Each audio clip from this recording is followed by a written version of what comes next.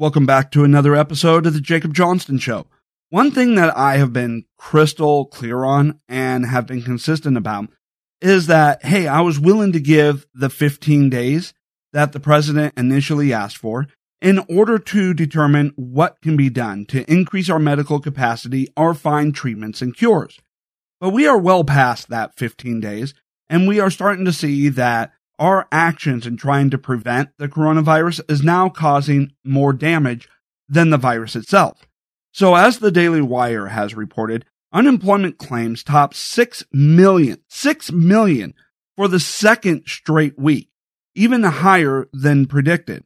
And so it goes on to read, roughly 6.6 million Americans applied for unemployment in the past week, according to data released by the Department of Labor on Thursday. The new data is significantly higher than economists' expectations, who predicted around 5 million lost jobs. According to the Wall Street Journal, for the past 3 weeks, more than 16 million people have filed for unemployment, largely due to coronavirus-related business closures. The Department of Labor also revised last week's 6.6 million weekly claim numbers, then the highest in the U.S., up to 6.8 million. Okay, and so now we're starting to see where we are getting into a situation that, as predicted, this would be unsustainable, and that we have to start talking about opening up the economy again. Now, I get it. The left is going to go out there and shout, oh, you just want people to die for money. No, that is not the case whatsoever. This isn't a situation where we're talking about money versus lives. We're talking about lives versus lives, and the long-term consequences of a sustained economic shutdown, as people are losing all of their savings, all of their retirement that they have built up, where they are getting to the point where they're starting to wonder how much longer can they afford to pay the mortgage, pay the rent, get groceries, provide for their family.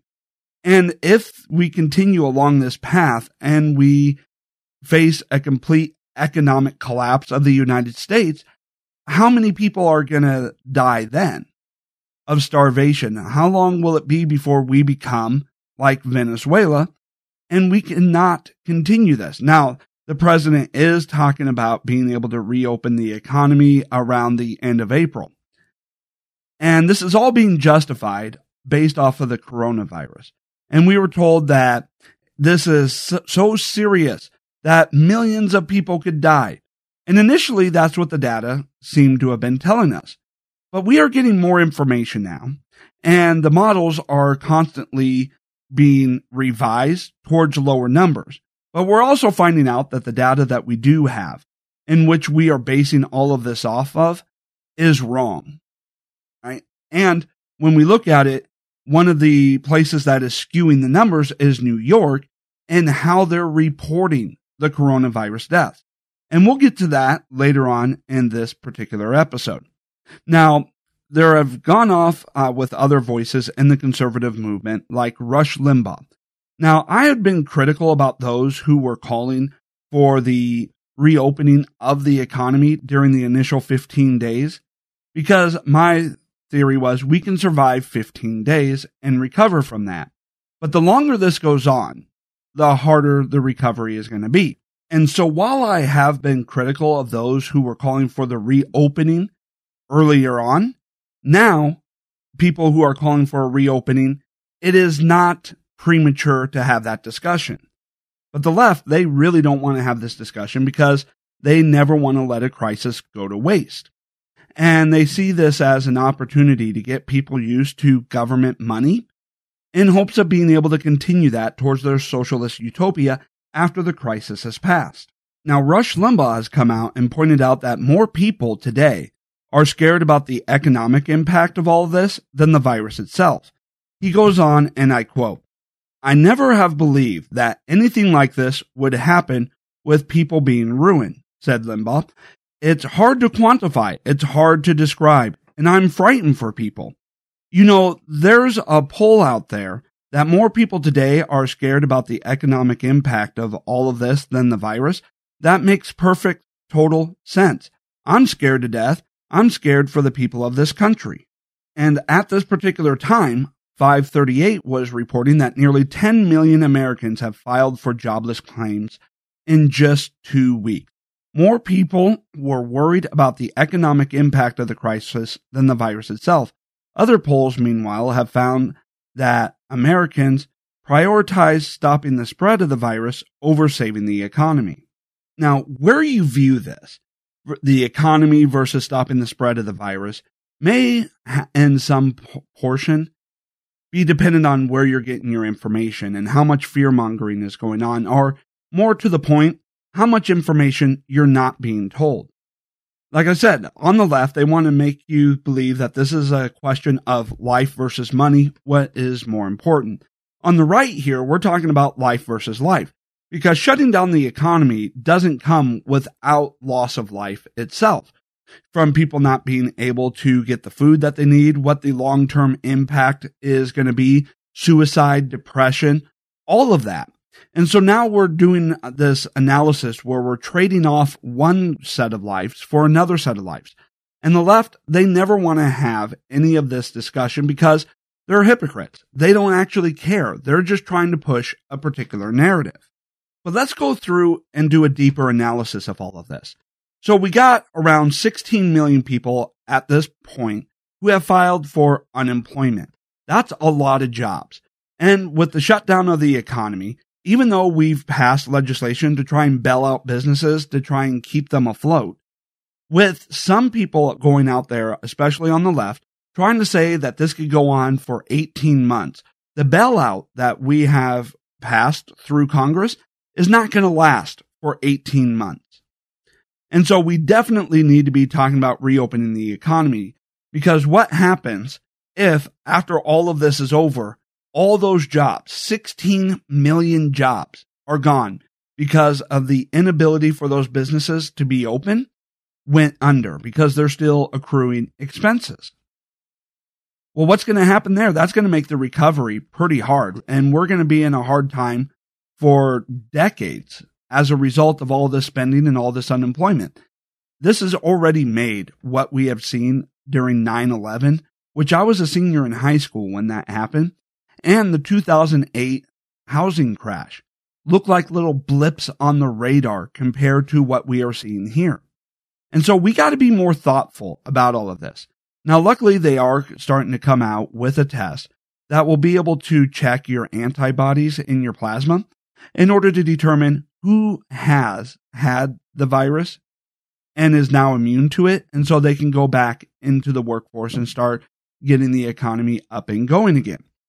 And this gets to another big question here related to the data, which is, how deadly is this? How many people have actually got this and it was not much, no big deal?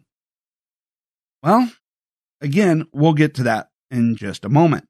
Now, Trump, already knowing that we cannot sustain an economic shutdown for very long, is developing a way to reopen the economy. And he's even creating a second task force to see about how we can open the economy so that we can get things going again without putting more lives in unnecessary jeopardy. And that is great. Now, there are some economists out there as well saying that, hey, when we open up the economy, it will rebound quickly. People will be desperate to get out of their house and they'll be spending a little bit more. And with people going back to work and earning a paycheck, alleviating their financial fears, they're going to be more willing to spend. Now, that is one interpretation of it. Another interpretation is people are going to see, holy crap, look what we just went through. What if it happens again? They might not go out in public for a while. I mean, as far as going to a movie theater or going to a restaurant, those businesses may suffer for a period of time until fears and tensions alleviate. But people are also going to take a look at their financial decisions of the past and go, hey, you know what? I need to save up for an emergency. So they might go off and start developing an emergency fund of 3 to 6 months of expenses, just like all the financial experts recommend. And they may also prioritize eliminating debt, seeing as how when their income was cut off and they were having to rely on unemployment, how the level of debt that they have has put them in greater jeopardy and has put more financial strain on their lives.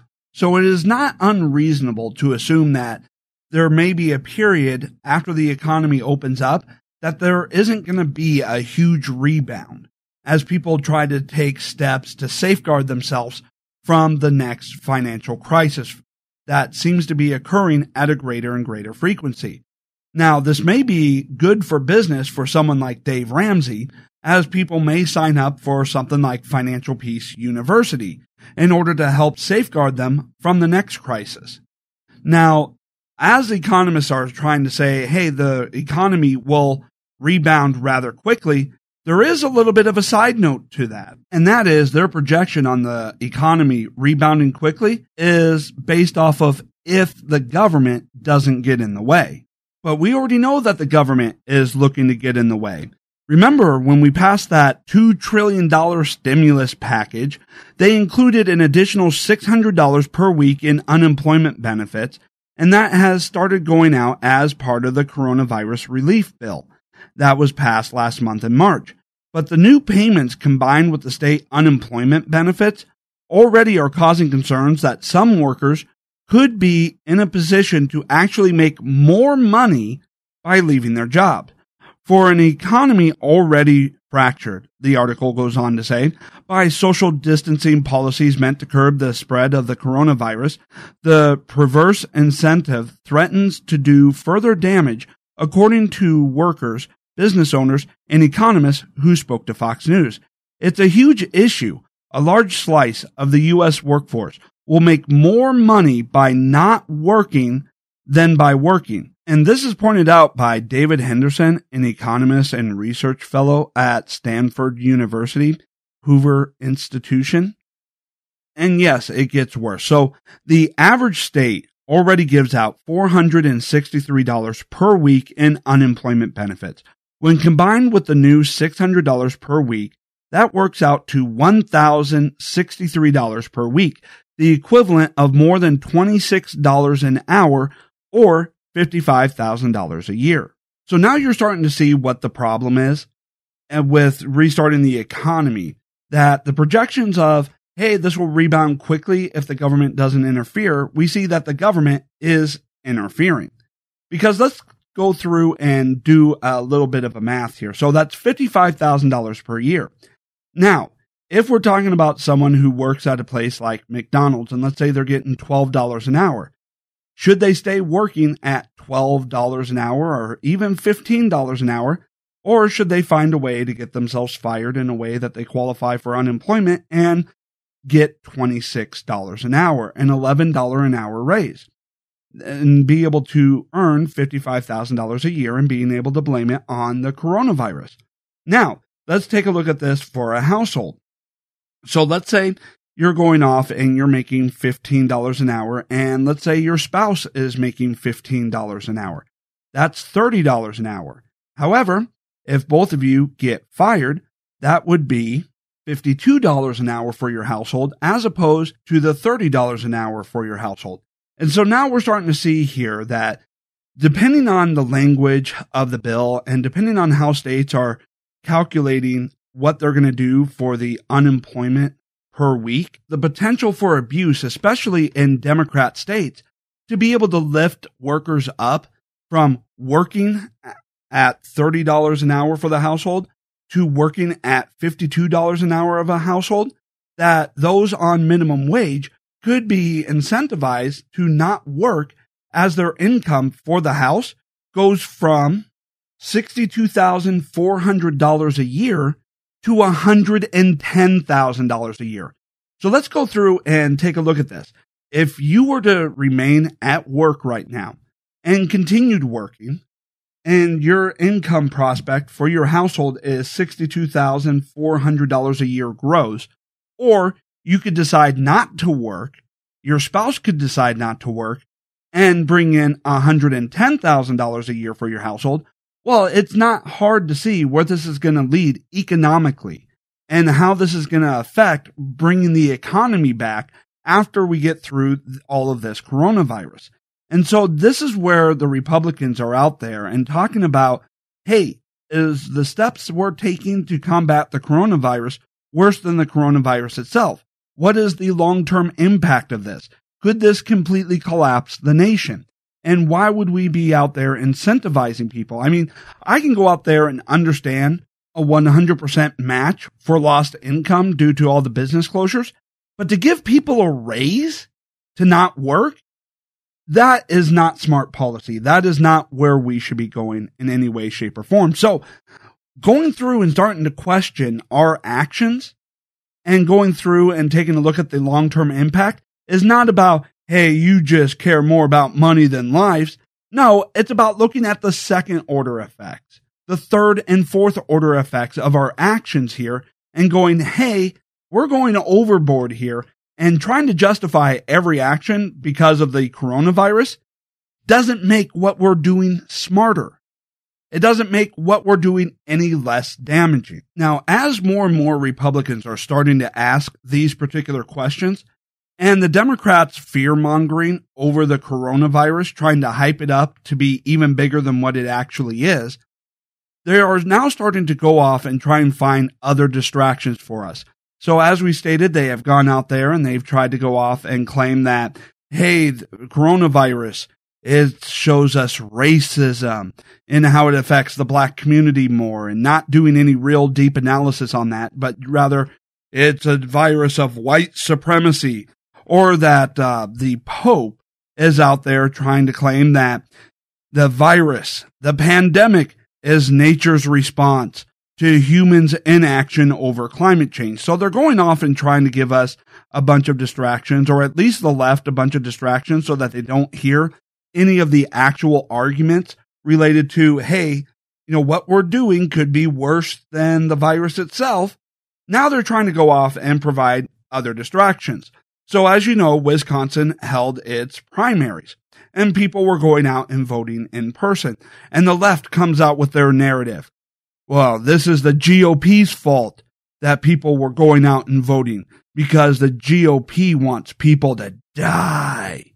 And here's what that sounded like. Why didn't the state Supreme Court allow the governor's request to delay the election to go forward? And do voters there feel like politics were at play in that decision? A lot of voters I talked to, and I was at a Washington High School in Sherman Park in Milwaukee's Central City yesterday. A lot of African-American voters who felt like Republicans were trying to keep them away from the polls. So just to be clear, what the narrative that the Democrats are trying to push is that Republicans blocked efforts to delay the election because they wanted Democrats to go out, get infected, and die before the November election, thereby altering the outcome of the election in November, because all the Democrats, or a large portion of the Democrats, would die of the coronavirus. And so this is just Republicans playing politics and playing with your life so that they can affect the election. That's interesting, because the Republicans didn't have any part of this. First off, this is the Democrat primary. Now, in going through and taking a look at this, the Wall Street Journal's opinion section came out and debunked this talking point. Wisconsin planned to mitigate the coronavirus threat with a large increase in vote by mail, so fewer people would need to leave their homes. The Democrat National Committee sued to force the delay of the election outright. So here's the thing that's going on, just to set this up. So the Democrats were out there taking a look at their primary, and the Democrat governor decides, hey, you know what? We're just going to expand vote by mail. We're going to go through and try and make it so people don't have to come out of their homes.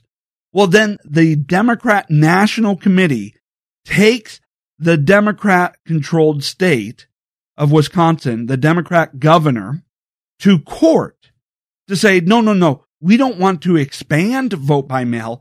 We just want to delay the election outright, the primary outright, which delayed the response for what to do. So this delayed the ability to get mail-in ballots out to people so that they wouldn't have to show up to the votes. This is a Democrat governor versus the Democrat National Committee that caused this problem. The piece goes on to say, Last Thursday, a federal judge denied the extreme request, but said vote by mail needed to be extended. Instead of receiving ballots by April 7th, he said, clerks needed to count any ballot received by next Monday, April 13th, after apparently realizing that this could distort the electoral process by allowing Tuesday's reported results to influence votes. The judge issued another order banning the state election board from reporting any results before April 13th. The Republican National Committee asked the U.S. Supreme Court to intervene, and 5 justices agreed that the district judge was outside his authority. His remedy would fundamentally alter the nature of the election by allowing voting for 6 additional days after the election, they wrote in an unsigned opinion. By trying to muzzle election results, they added, the district court, in essence, enjoined non-parties to this lawsuit. So, in going through and taking a look at this, so the Democrat governor wanted to go through and just expand vote by mail and get everyone a ballot out to their home so they wouldn't have to show up in person. A Democrat National Committee decided to take the Democrat governor to court, going through and saying, no, we don't want to expand vote by mail. We just want to delay the primary altogether. A Democrat appointed judge stepped in and decided, hey, you know what? We're going to say the law doesn't apply because of a pandemic, even though there's no situation in which you can suspend the law because of a pandemic, and decided that he would allow voting not just on election day or before election day, but try to extend voting for an entire week, right? To try and, expand voting, which is unconstitutional. Going through and taking a look at this, what is this perpetual voting? So what if we got to that point and not enough people sent in their ballots in order to get the results that they wanted? Were they going to continue to expand elections so that they can go out until they get enough votes for their preferred candidates? As you can see, this would be bad. But then the Obama-appointed judge really overstepped his bounds and authority by trying to say, hey, you can't issue any results before the April 13th to mitigate the effect of influencing the election. Because let's say you weren't planning on voting because you thought, oh, of course people were going to vote this particular way. And people started reporting that the election was favoring the other guy. Well, then that would influence you to go out and cast your vote, whereby in a normal situation, maybe you wouldn't have because you overestimated your candidate's ability. So the Obama judge decided to come out and go, okay, we're going to make sure no one can report this before April 13th. But in doing so, he expanded the lawsuit to enjoin people who were not part of the lawsuit. And so this judge was basically issuing an unconstitutional order that, by the way, he had no authority to do. And only then did the Republicans step in and go, hey, can this judge do this? Because this doesn't seem to be within the bounds of the court's authority, and it seems to violate quite a few laws here. Can you look at that? And that's when the Supreme Court stepped in to take a look at the decision.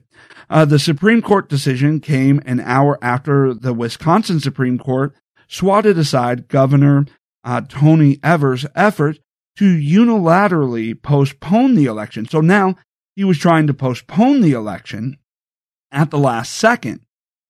Through March, Mr. Evers, a Democrat, had indicated the election should proceed and issue an executive order exempting polling places from his mass gathering bans.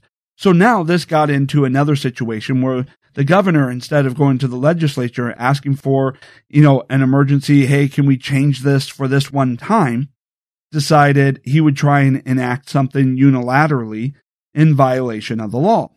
And so he came down to his option of last resort, which was to exempt polling locations from his mass gathering ban. So here's a situation whereby if the Democrat National Committee hadn't stepped in, the mail-in ballots would have been sent out. They would have gotten their vote by mail, and people would have been able to vote safely. but only because the Democrat National Committee stepped in and tried to postpone it indefinitely did this mess occur. And in going through and doing so, this judge who, instead of following the law and upholding the court, God forbid, a Democrat appointed judge ever consider that, decided to issue an order that was illegal and unconstitutional on its face.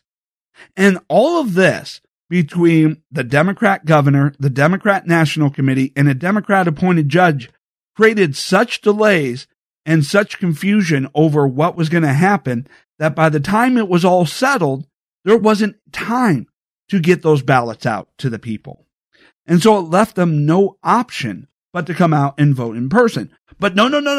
Don't worry. Don't worry, Democrats. We have a way to blame the Republicans for it because it was ultimately at the United States Supreme Court. But the United States Supreme Court didn't actually rule on whether or not they had to vote in person. The Supreme Court, with the 5 Republican justices, didn't even make a ruling on whether or not people could vote by mail. The only thing the Supreme Court ruled on was whether or not they can continue voting after the scheduled election day and whether or not the results of the votes casted on election day could be suppressed for an additional week while voting went on. So the Republican Supreme Court, the United States Supreme Court, only ruled on, hey, you can't suppress revealing the results of the election for a week, and you can't continue voting past election day. That's it. But as far as how they voted, in person or by mail, there was no ruling by the United States Supreme Court. That was left up to the states. And that was a battle going on between the Democrats and the Democrat National Committee.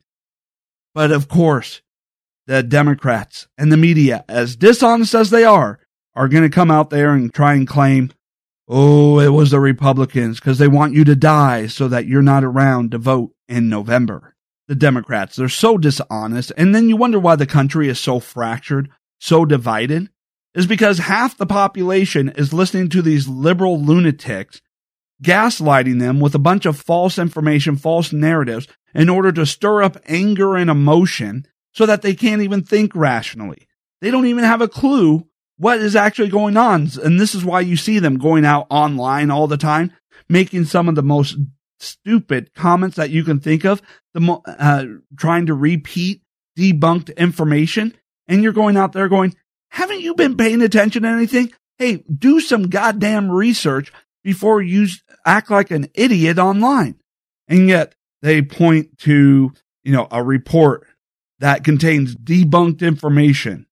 And then you realize that the reason why they are so stupid online is because they don't have access to reliable, credible information. And this tears the country apart. Of course, in addition to the Republicans, they wanted you to get coronavirus and die before the election, or going out there and talking about their other favorite election issue, claiming that the Republicans are engaged in voter suppression. Now, they can't find a single shred of evidence to support any Republican action that actually goes towards suppressing the votes. Now, of course, they try to say voter ID laws suppress the votes, and we ask them how, and their response usually indicates that they believe that the African American community are a bunch of idiots that can't do basic things like get a driver's license, and that if you see a black person driving, they're doing so illegally. That's what the Democrat argument boils down to. And yet they don't seem to grasp how it's their own racism that they are trying to project onto their political opponents. But you go through here and you take a look at what their claims are on voter suppression. They just make the claims, but they can't actually provide any actual evidence or point to any indication of voter suppression by the Republicans.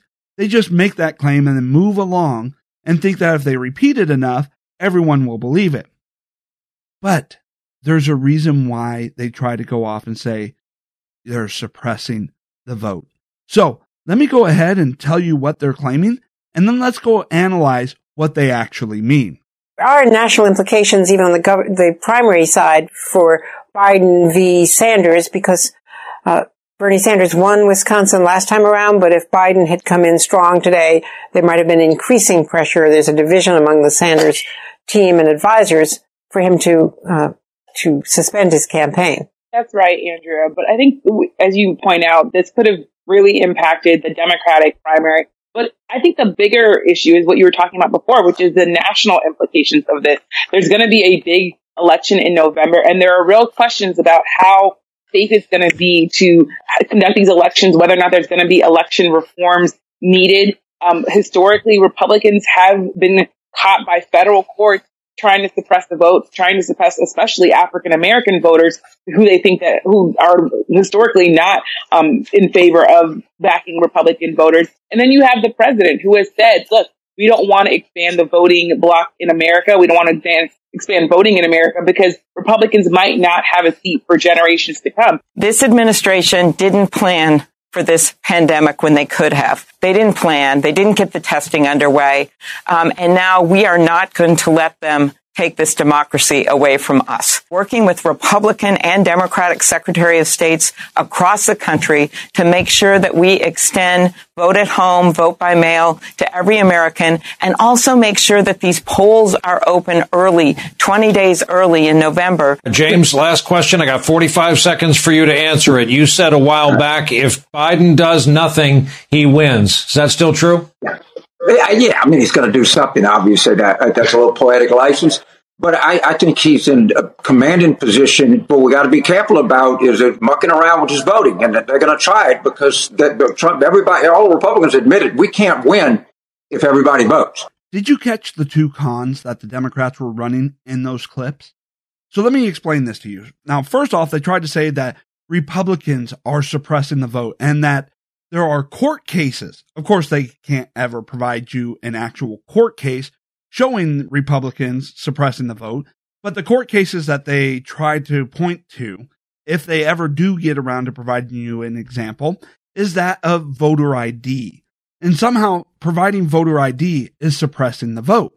But in order for them to make that claim, in order for that claim to be credible, you have to understand what they mean by suppressing the vote. See, this is the con whereby they say one thing, using language to make it seem like they're making a point, but their meaning is actually different here. So let's go through and take a look at suppressing the vote. Well, as we know from Project Veritas, that the election commissioner from New York has come out and was not coming out, but was caught on hidden camera admitting that voter fraud happens, that the Democrats bus people around from precinct to precinct in order to vote multiple times. And so how this works is Democrat organizations get a hold of voter roll information, and they say that they're conducting voter research, trying to go through and see who's registered to vote and what their voting patterns are, such as how often they vote. They can't figure out who they voted for, but they can go through and go, okay, this person is a registered voter. Right? It doesn't matter what party, but hey, look at this. They haven't voted in the past 3 or 4 elections, or they haven't voted in the past 2 or 3 presidential races. So we're going to predict that chances are they're not going to vote in this election. So here's what we're going to do. Since there's no voter ID law and the voter rolls gives us the name and address of a voter that hasn't voted in the past few elections, we're going to go around and we're going to have people go to these precincts.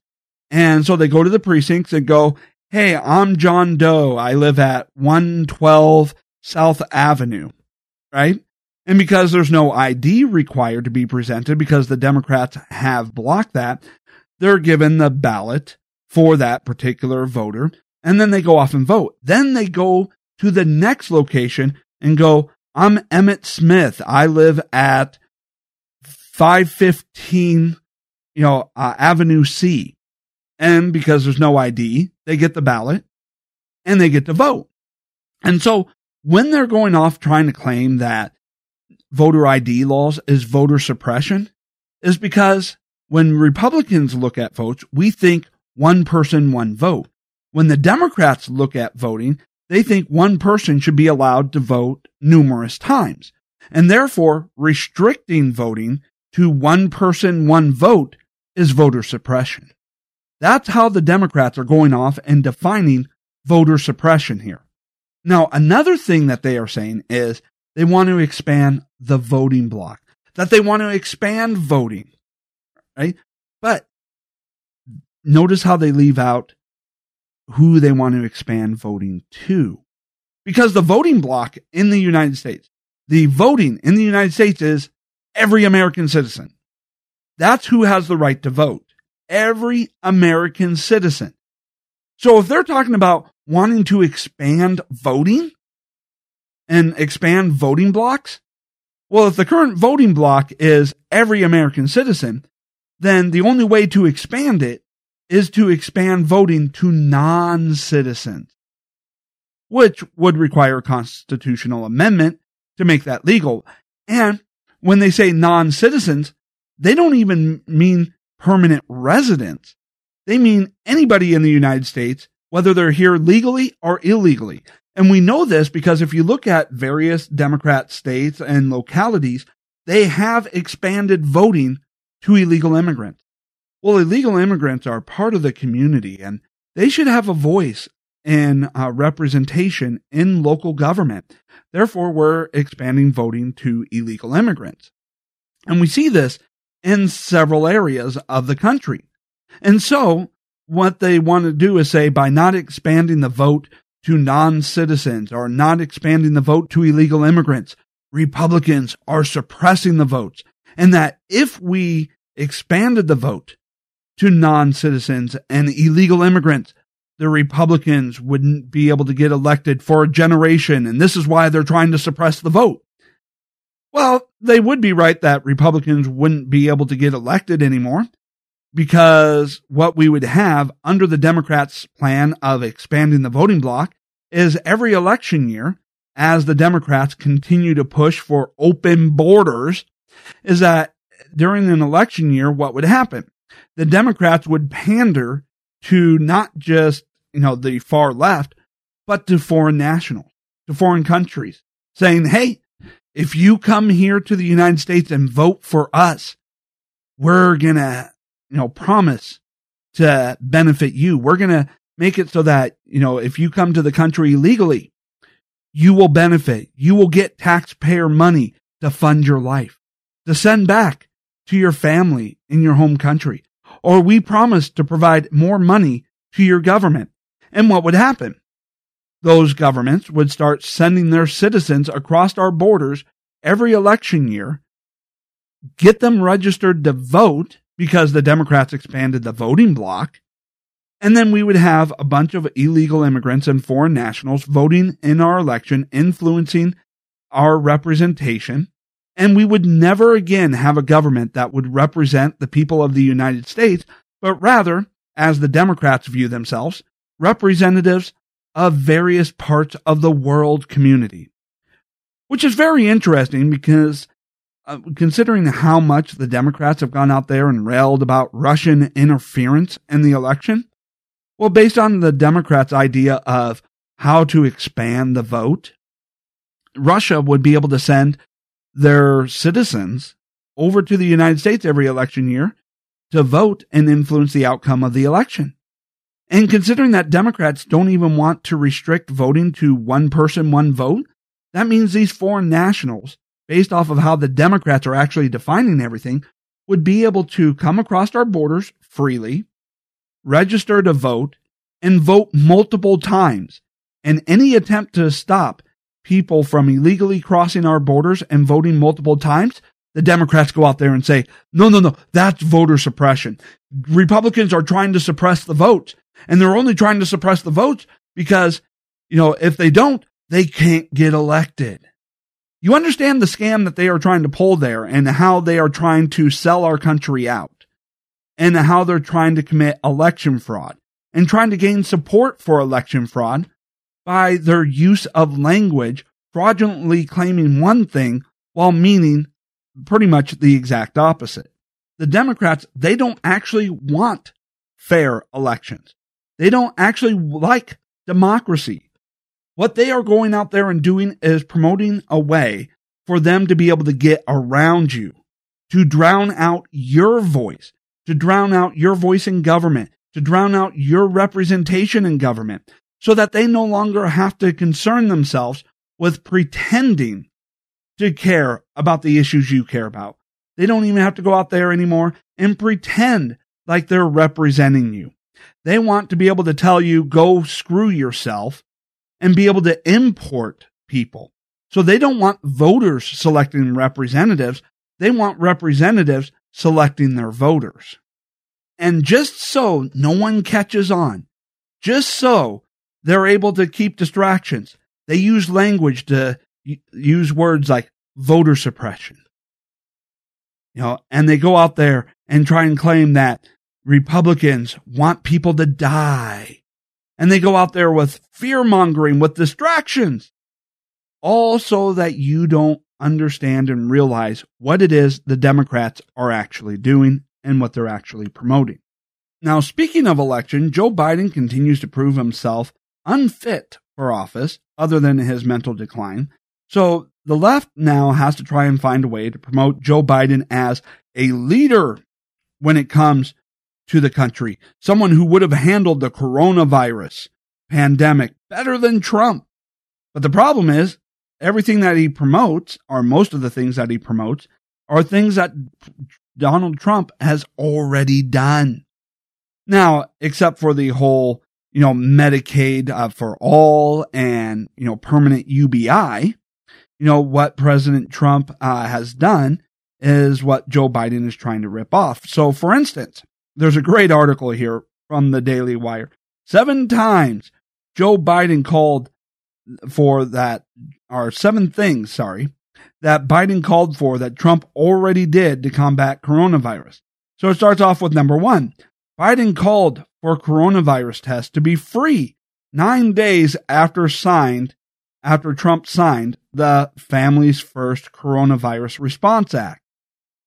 Okay, so Donald Trump already provided free coronavirus testings. 9 days later, Biden comes out and says, we should provide free testings. It's like, were you paying attention?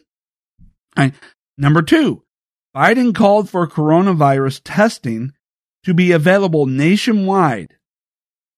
Trump already made that announcement 12 days earlier in all 50 states. Okay. Biden called for cooperation between the federal government and states after numerous Democrat governors praised Trump for his working with them. Okay. Number 4, Biden announced support for barring entry into the U.S. for individuals who have been to China 2 months after Trump announced the travel ban on China, which is interesting because Donald Trump went out there, announced the travel ban on China. Biden went out there, called it racist, xenophobic, and hysteria. And then 2 months later, Biden calls for a ban on entry from China. Interesting. Biden called for a CDC team to go into China 50 days after the Trump administration took action. So the Trump administration already did that 50 days ago. Biden is behind the curve on everything. 6, Biden claimed that he called for the Defense Production Act to be used before anyone, which came shortly after Trump announced plans to use it. So on March 18th, this goes on to say, Biden said Trump must prioritize and immediately increase domestic production of any critical medical equipment required to respond to this crisis. On March 18th, Trump said during a White House press briefing, we'll be invoking the Defense Production Act, just in case that we need it. In other words, I think you all know what it is, and it can do a lot of good things if we need it, and we will. okay. Ow. So, yeah, Biden is not looking good. 7, Biden called for someone to be put in charge of handling the coronavirus response. 5 weeks after President Trump had already tapped Vice President Mike Pence to lead the White House coronavirus task force. And so we keep seeing this time and time again, where Biden, in coming out and trying to say, here's how I would handle things. And we find out, yeah, we know that makes perfect sense. That's why we already did it. And then as far as it goes, Biden is also going off and suffering from other problems. In fact, the Democrats are suffering from problems in general now that Bernie Sanders has suspended his campaign. But did Bernie Sanders really drop out? I mean, he's not releasing his delegates. He says he's staying on the ballot and that he's going to continue to collect delegates, and that his justification for that is so that he can exert and have greater influence over the DNC's national platform during the election. He could also be trying to pave the way for Alexandria Ocasio-Cortez to run in 2024. Who knows? But now that Biden is seen as being out and not actually running for the presidency anymore, the Bernie bros are starting to already come out and say, hey, we're not going to be voting for Biden. We'll go through and sit it out. And these calls and this statements is getting so bad that now members of the squad, Ilhan Omar, scolds progressives who plan to sit election out or vote for Trump. So they're already seeing that the support for Bernie doesn't translate into support for Biden. And that, as we saw in 2016, people after Bernie Sanders dropped out moved to President Trump rather than vote for Hillary Clinton. And so Representative Ilhan Omar, Democrat, Minnesota, on Wednesday scolded progressives who may plan to sit this election out or vote for Trump. She issued a warning after Senator Bernie Sanders, Independent Vermont, announced the suspension of his presidential bid, begging them to remain active and fight like hell to oust President Trump and end the rise of fascism in this country. Again, they just make these blatant demonizing words in order to attack President Trump, but they can't provide any examples. They just, it's like me just responding incoherently with a bunch of insults to everything you say, and then acting like that is proof that you are wrong and should be ignored, because every time you make an argument and you point to a set of data, I respond by saying, you a poopy head.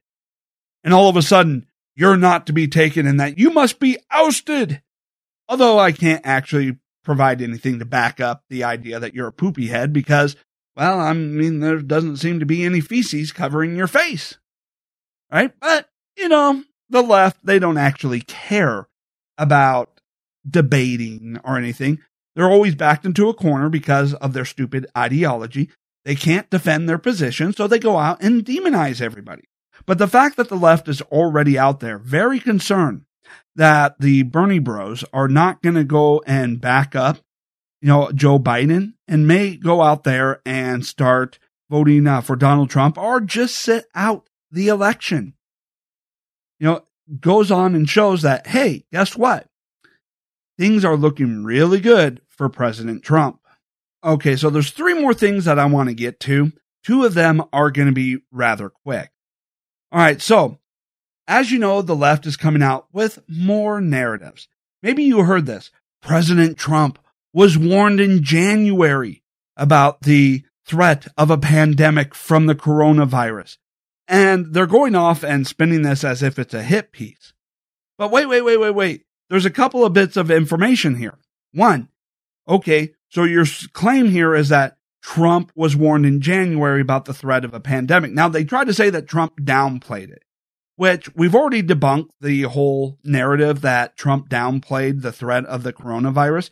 He may have underestimated how infectious it is, or that our ability to contain it using normal containment measures, he may have overestimated that effectiveness, but he didn't downplay the threat, right?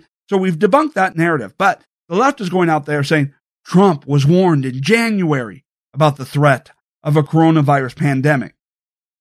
It's like, yeah, okay. That's probably why he took action in January to ban travel from China and institute a mandatory quarantine for anybody who is coming back from China.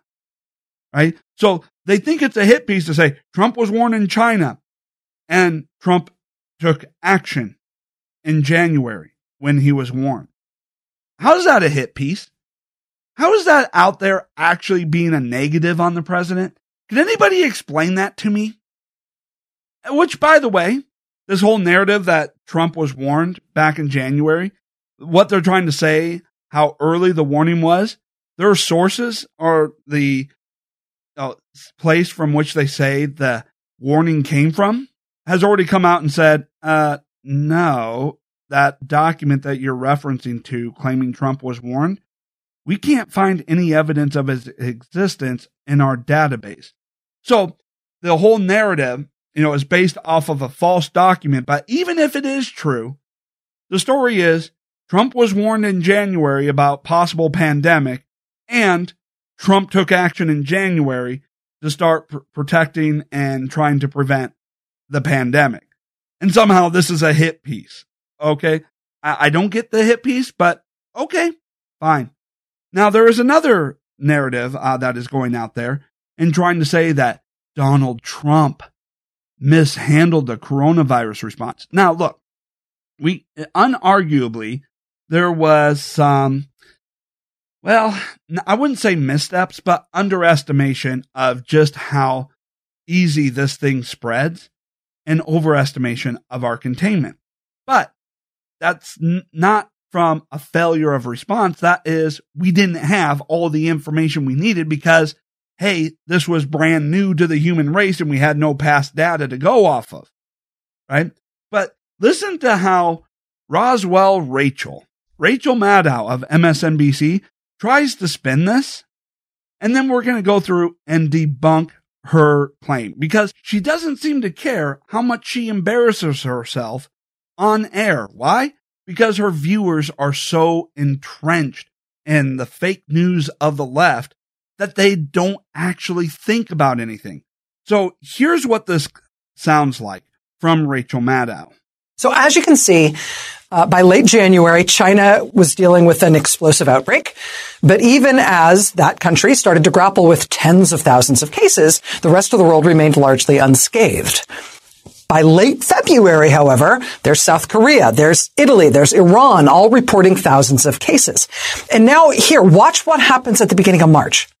Look at the speed at which the U.S. epidemic starts to take off. By the end of March, we have surpassed everyone. And from that point on, cases in the U.S. continue to grow with astonishing speed by the thousands and then by the tens of thousands, and nobody is even close. That is the proof in the pudding. That is the data that shows a failed national response, the worst failed national response on earth. Now, here is why that report that she is doing right there is completely ridiculous and nonsense. Because she's talking about total cases. Now, why does that matter? Population size. Do you know the United States has the third largest population in the world? And so when they go off and she's saying the U.S. has more total confirmed cases than the rest of the world, more total confirmed cases than Italy and all that, and therefore it is proof that this was the worst response. Okay, except the rest of the world couldn't even have the possibility outside of India and China of ever having more cases than the United States. Because when she's comparing total confirmed cases in the United States, most of the countries in which she is comparing us to are countries that are the size of an individual state. And we're not talking about big states like Texas. We're talking about states like maybe the size of Iowa or the size of New York, right? Where they only have a fraction of our population. So even if 100% of the population of, say, Italy was infected, 100% of their population was infected, they would still have less confirmed cases. In fact, they would have about roughly the amount of confirmed cases of New York, right? Maybe even less than New York. They have, maybe I'll have to do a check on population size, by state, but Italy's total population may not even equal the size of New York. And so that's why this is ridiculous. They're trying to go off of, a totality of numbers and then comparing us to countries who have a fraction of the population and going, they have less total numbers of confirmed cases. Well, no crap. You can't, give us a country with the population size of New York and then, claim that because the United States has more confirmed cases because New York is only a fraction of our population, and then compare it to a country that has less population than New York alone and say that that is in any way, shape, or form an apples to apples comparison. Now, you want to go off and go, well, China has more population than us. It's like, yeah, but China is not giving us accurate information. We know that they're not even testing nearly as much as we are. So it turns out when you have the third highest population size in the world, and you combine that as having tested more people than anyone else in the world, including the only two countries with a higher population than us, yeah, you're going to find more confirmed cases. Because in China, they have more cases, but it's unconfirmed cases because they're not doing the testing. They're not doing the testing anymore, or they have scaled it back to only be doing little spot testing. So, of course, they're going to have less confirmed cases because they're not testing to confirm the cases. And now, as far as India goes, I'm not sure what the heck is going on there. Taking a look at what their actions were much sooner. But India has its own set of problems. But now you're starting to understand the con of what she is trying to push there. Okay, so one last thing. There is another narrative that the left is trying to push out there, and that is TYT, trying to go out and say that conservatives and those who listen to conservative information are twice as ignorant about the threat of the coronavirus than anybody else. And so, therefore, that just proves that, conservative media is not honest. Okay, now this is a complete lie here. And because they're basing it off of a report that doesn't really ask good questions, right? So they go off and I guess they try to do this open-ended question, percentage of people, who think that the coronavirus is as deadly or less deadly than the flu, right? Now, it's like, well, okay, what about more deadly? Now, it turns out, as I researched it, asked an open-ended question. Do you think the coronavirus is more deadly, as deadly, or less deadly than the flu? And it reports that people who consume conservative-only media said 57% said it was less deadly or as deadly as the flu, which actually makes sense because we don't have the data to actually tell us that it is more deadly. And let me try and explain this, because the Democrats are going off on incomplete and inaccurate data, because right now the death rates are being calculated by the total number of confirmed cases of coronavirus and the number of deaths that they are attributing to the coronavirus. But that is giving us very inaccurate and skewed data here. First off, because of the lack of testing in the beginning, we don't know how many people actually contracted the coronavirus, experienced mild symptoms, and recovered. We don't. Eventually, maybe we will with an antibody test to see that, but we don't know. So the number of people who have gotten the coronavirus and just, experienced some mild symptoms and went on could be much higher than the number of confirmed cases, which would lower the death rate. Right? That would lower the death rate. Now, is it possible that some people had died from the coronavirus? before the testing happened and therefore their deaths are not being included? Yes. That is too, but we don't know that number as well. So we don't have the information.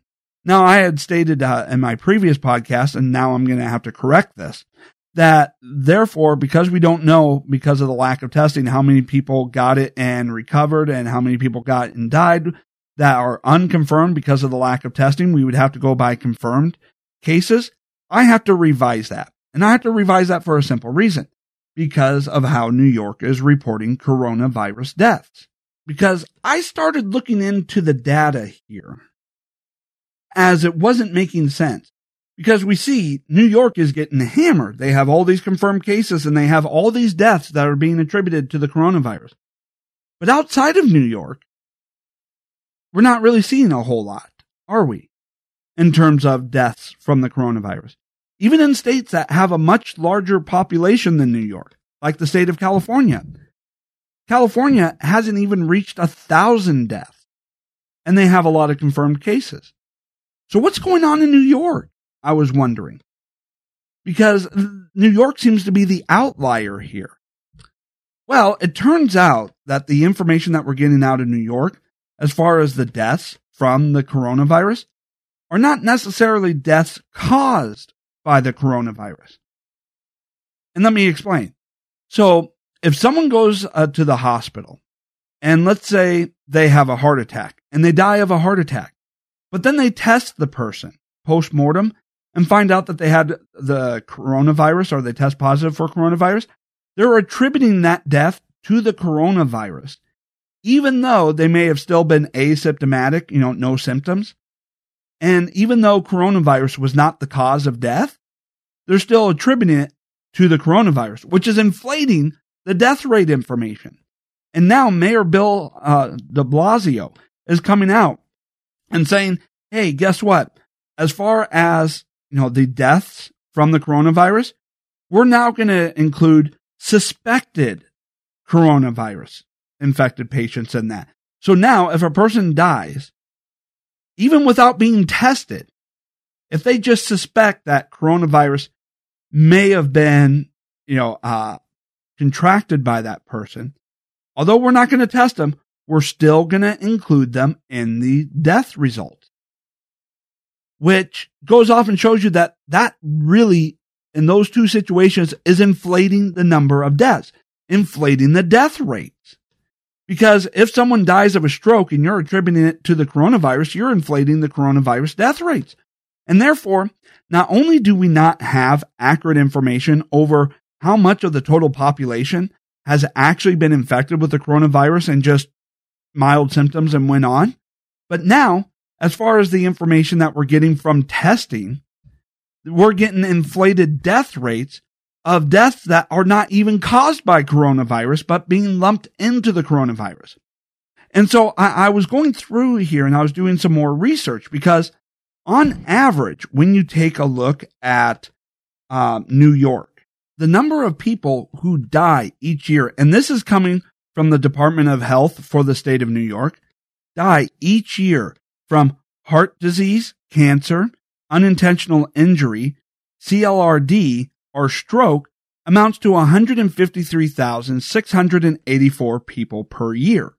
And that equates to about 12,000 people a month, 12,807 people per month on average dying of these 5 causes, of these leading 5 causes. So that's the natural death rate that we are seeing in New York. But now the coronavirus has come out.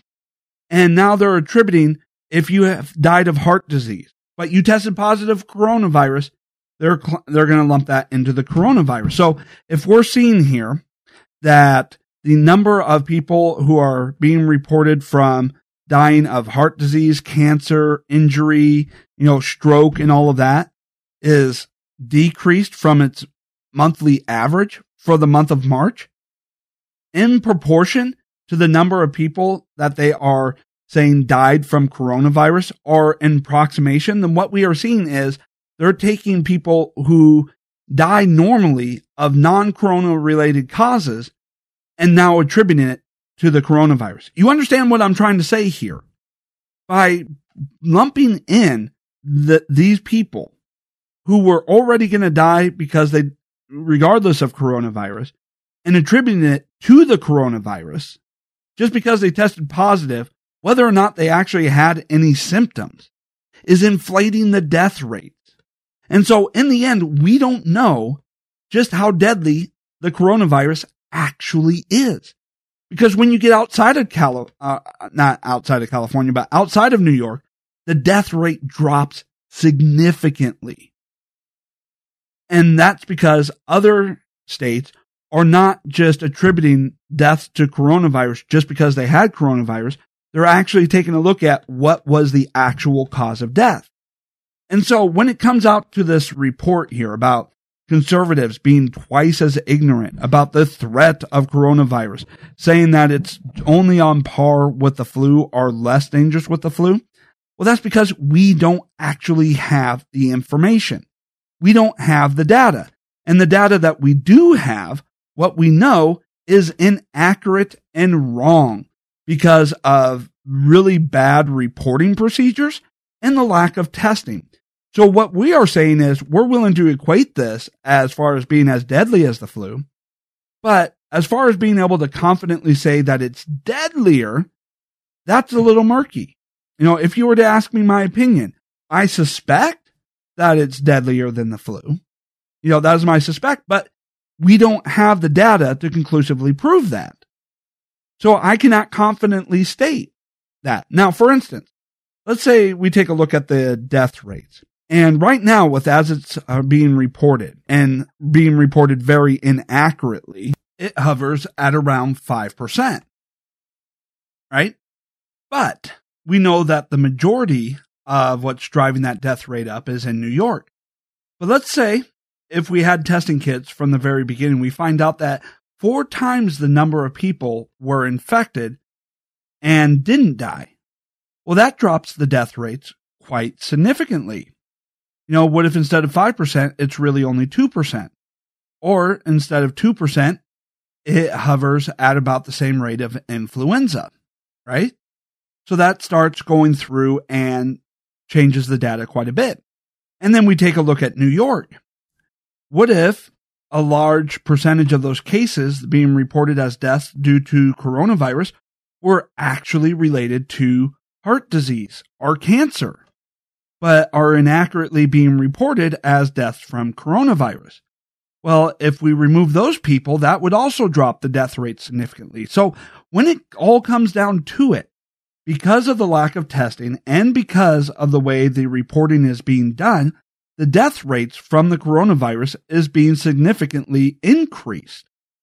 And in seeing that, we have to start wondering, why are they reporting the way they are, knowing that it will give us inaccurate data and information?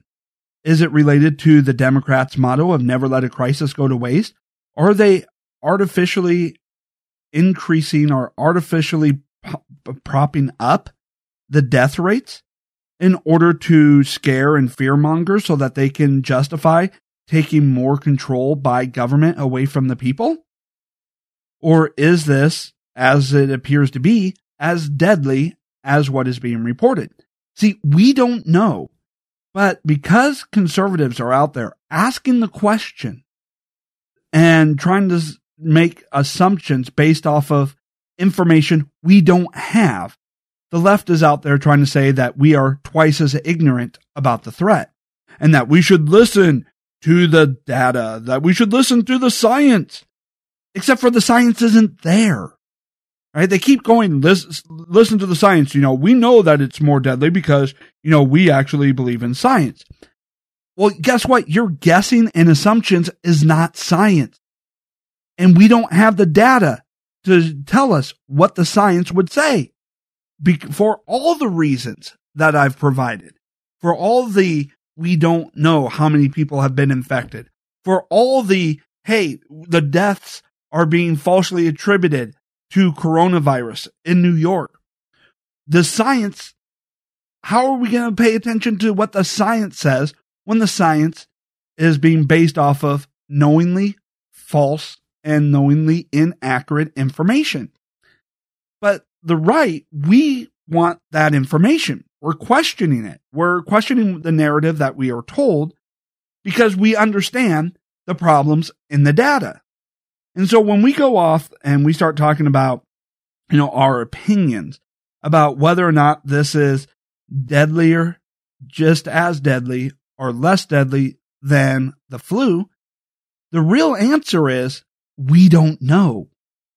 And that's the only answer anybody can give you, is that we don't know. And anybody who says that they know for a fact, based off of what little data we have and the inaccuracies of the data we have, anybody who says that they know for sure that this is deadlier than the flu, or that they know for sure just how deadly this is, they're not going based off of science. They're going off of their opinions. And now my opinion is, I suspect it's deadlier than the flu. I just don't know how much. And nobody does. But the science and the left, well, they don't really care about truth or accuracy. They care about narratives.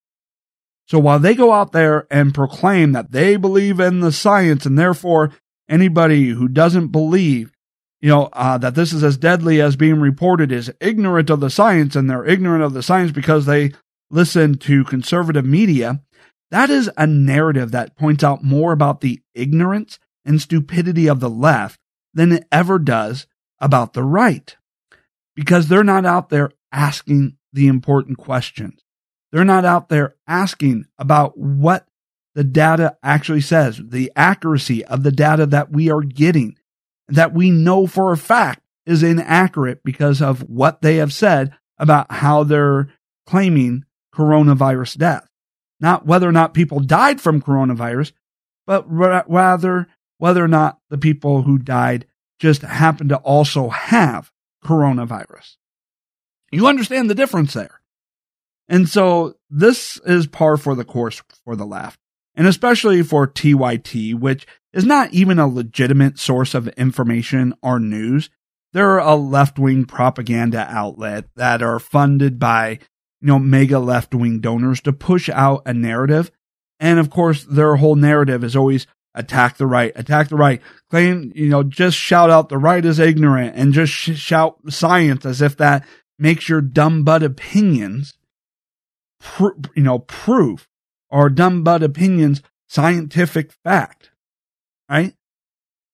What we are doing with the economic shutdown, though, is we are trying to assess just how dangerous and deadly this is. So don't be going off and buying in to the left's narrative that they somehow have all the answers to which nobody has, that they have access to the super secret information that only they have access to, that the rest of us do not, that they have access to the true information and sources, but it's hidden from everybody else. They don't.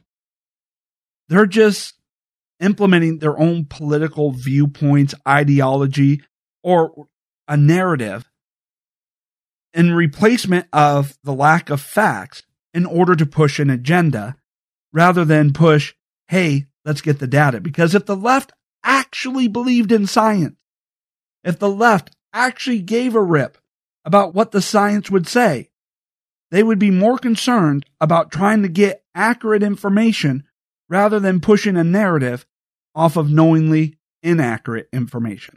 All right. So that's it for this episode. I'd like to thank you so much for listening, and share this with your friends, family. Don't forget to hit subscribe, leave me a rating and a review, and I will be back again soon.